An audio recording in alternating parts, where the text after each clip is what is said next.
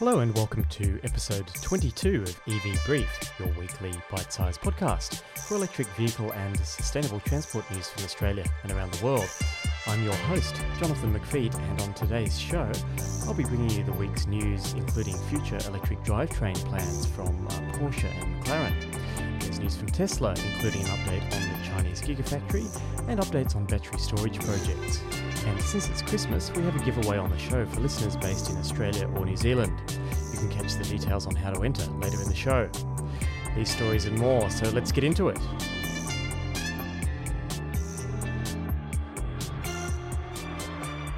Well, we're familiar with Porsche's new Taycan, and there was some controversy during the week with the Taycan receiving an official range of 210 miles from the EPA in the United States. This is significantly less than what Porsche has claimed up until this point, with expectations that the car would offer closer to 275 miles of range. In other news from Porsche though, the company is working on a 4 electric motor powertrain to debut in one of the company's next generation SUVs. Porsche has developed this system from the ground up, with an aim that torque and traction are controlled exclusively by electronics. There are no additional sensors or mechanical components on board. The software can adjust drive to individual wheels as needed, and monitors factors such as acceleration input, steering force, and movement around the car's vertical axis. Now you may ask, what is the difference between this and, say, a traditional ESP or stability control system? Well, where ESP systems use braking exclusively to control traction, with 4 motors, Porsche's new system can also accelerate individual wheels, providing, as Porsche claims, the ability to pull the vehicle back on track smoothly and quickly. I can't wait to see how this operates in the real world.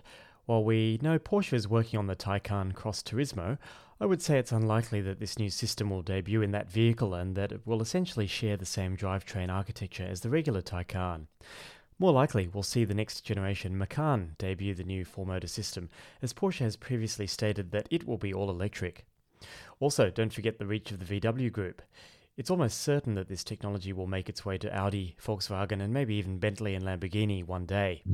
McLaren Automotive's CEO, Mike Fluett, has stated that the British supercar maker will begin to electrify its offerings, with a plug-in hybrid drivetrain set to be announced in spring 2020.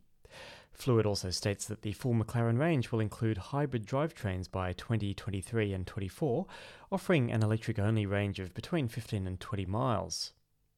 Fluett has quashed any hint of a battery-only McLaren variant though, stating that essentially today's lithium technology is not energy-dense enough to meet McLaren's performance aspirations. More on Volkswagen's ID.3 now, with VW recently releasing more specific information on the battery pack for the new car. The ID.3 is underpinned by VW's new MEB platform architecture, a modular platform that will be the basis for its range of ID-branded electric vehicles. Volkswagen states that the car is developed and designed around the battery pack to ensure there is enough space for the energy system. The battery features a flat design to allow for a spacious interior, and the aluminium housing is lightweight yet strong enough to provide a secure crash structure for the battery system. The modular design comes into play with the variable nature of the battery system, with a central battery connector and cell management controller. Up to 12 modules can be added. Each module consists of 24 individual cells. Volkswagen will initially offer 3 variants of the ID.3, with a 45 kWh version with 330 km of WLTP range, a 58 kWh version with 420 km of range, and a 77 kWh version with 550 km of range. As you would expect, there's a liquid cooling system, and the ID.3 can charge at 11 kilowatts on AC power or up to 125 kilowatts on DC power. The ID.3 is planned to go on sale in Europe in 2020 and Australia in 2022. Given the production issues faced by Porsche, Jaguar, Mercedes and more, it will be interesting to see if Volkswagen can meet its production and customer delivery targets.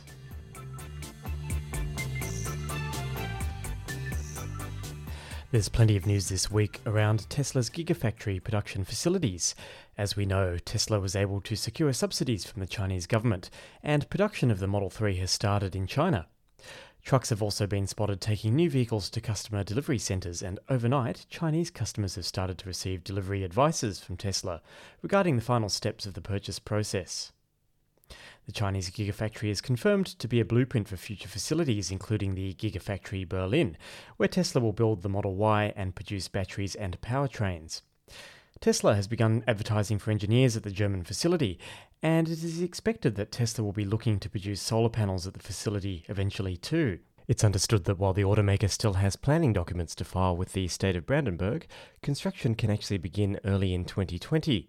While many Germans seem very happy to welcome Tesla to their country, there are certainly challenges and pressures in the region, with the new gigafactory expected to put excess pressure on housing, roads and public transportation, with an additional 5,000 employees in the region. All this capital investment, combined with the fact Tesla seems to be on top of its debt and cash situation, has pushed the share price up today. Tesla Inc. closed at $381.50, up $23.11 or 6.45%. That's against the Nasdaq, which was up just under 1% or 79.35 index points. Tesla's market cap is now close to $69 billion, a record high for the company. Staying with Tesla, most of the world is familiar with the Australian state of South Australia, thanks to the 100 megawatt battery system that forms part of the Hornsdale Power Reserve. The South Australian government has also been working towards creating a network of batteries across 50,000 properties, including many low-income government-subsidised houses. Once complete, the program will comprise 5 kilowatt rooftop solar systems with 13.5 kilowatt-hour Tesla batteries. When these systems are networked, that's effectively a power plant with 250 megawatts and 650 megawatt-hours of battery storage. This is a great step in the right direction, and it's impressive to see some Australian states move forward on renewable technology, despite limited interest and funding from government at a federal level. The Australian Energy Market Operator recently reported that South Australia's virtual power plant was able to step in and maintain grid stability when a coal-fired power plant in Queensland, over 1,500 kilometres away, went offline back in October. Once the system detected a frequency drop, the combined storage from over 1,000 households was injected back into the grid. Finally, on today's show, it's almost Christmas. There's plenty of new Model 3s on Australian and New Zealand roads this year, and we've had almost 5,000 listens across the podcast's 21 episodes since April. To say thank you, I'm giving away 2 prizes for Model 3 owners, both from Abstract Ocean.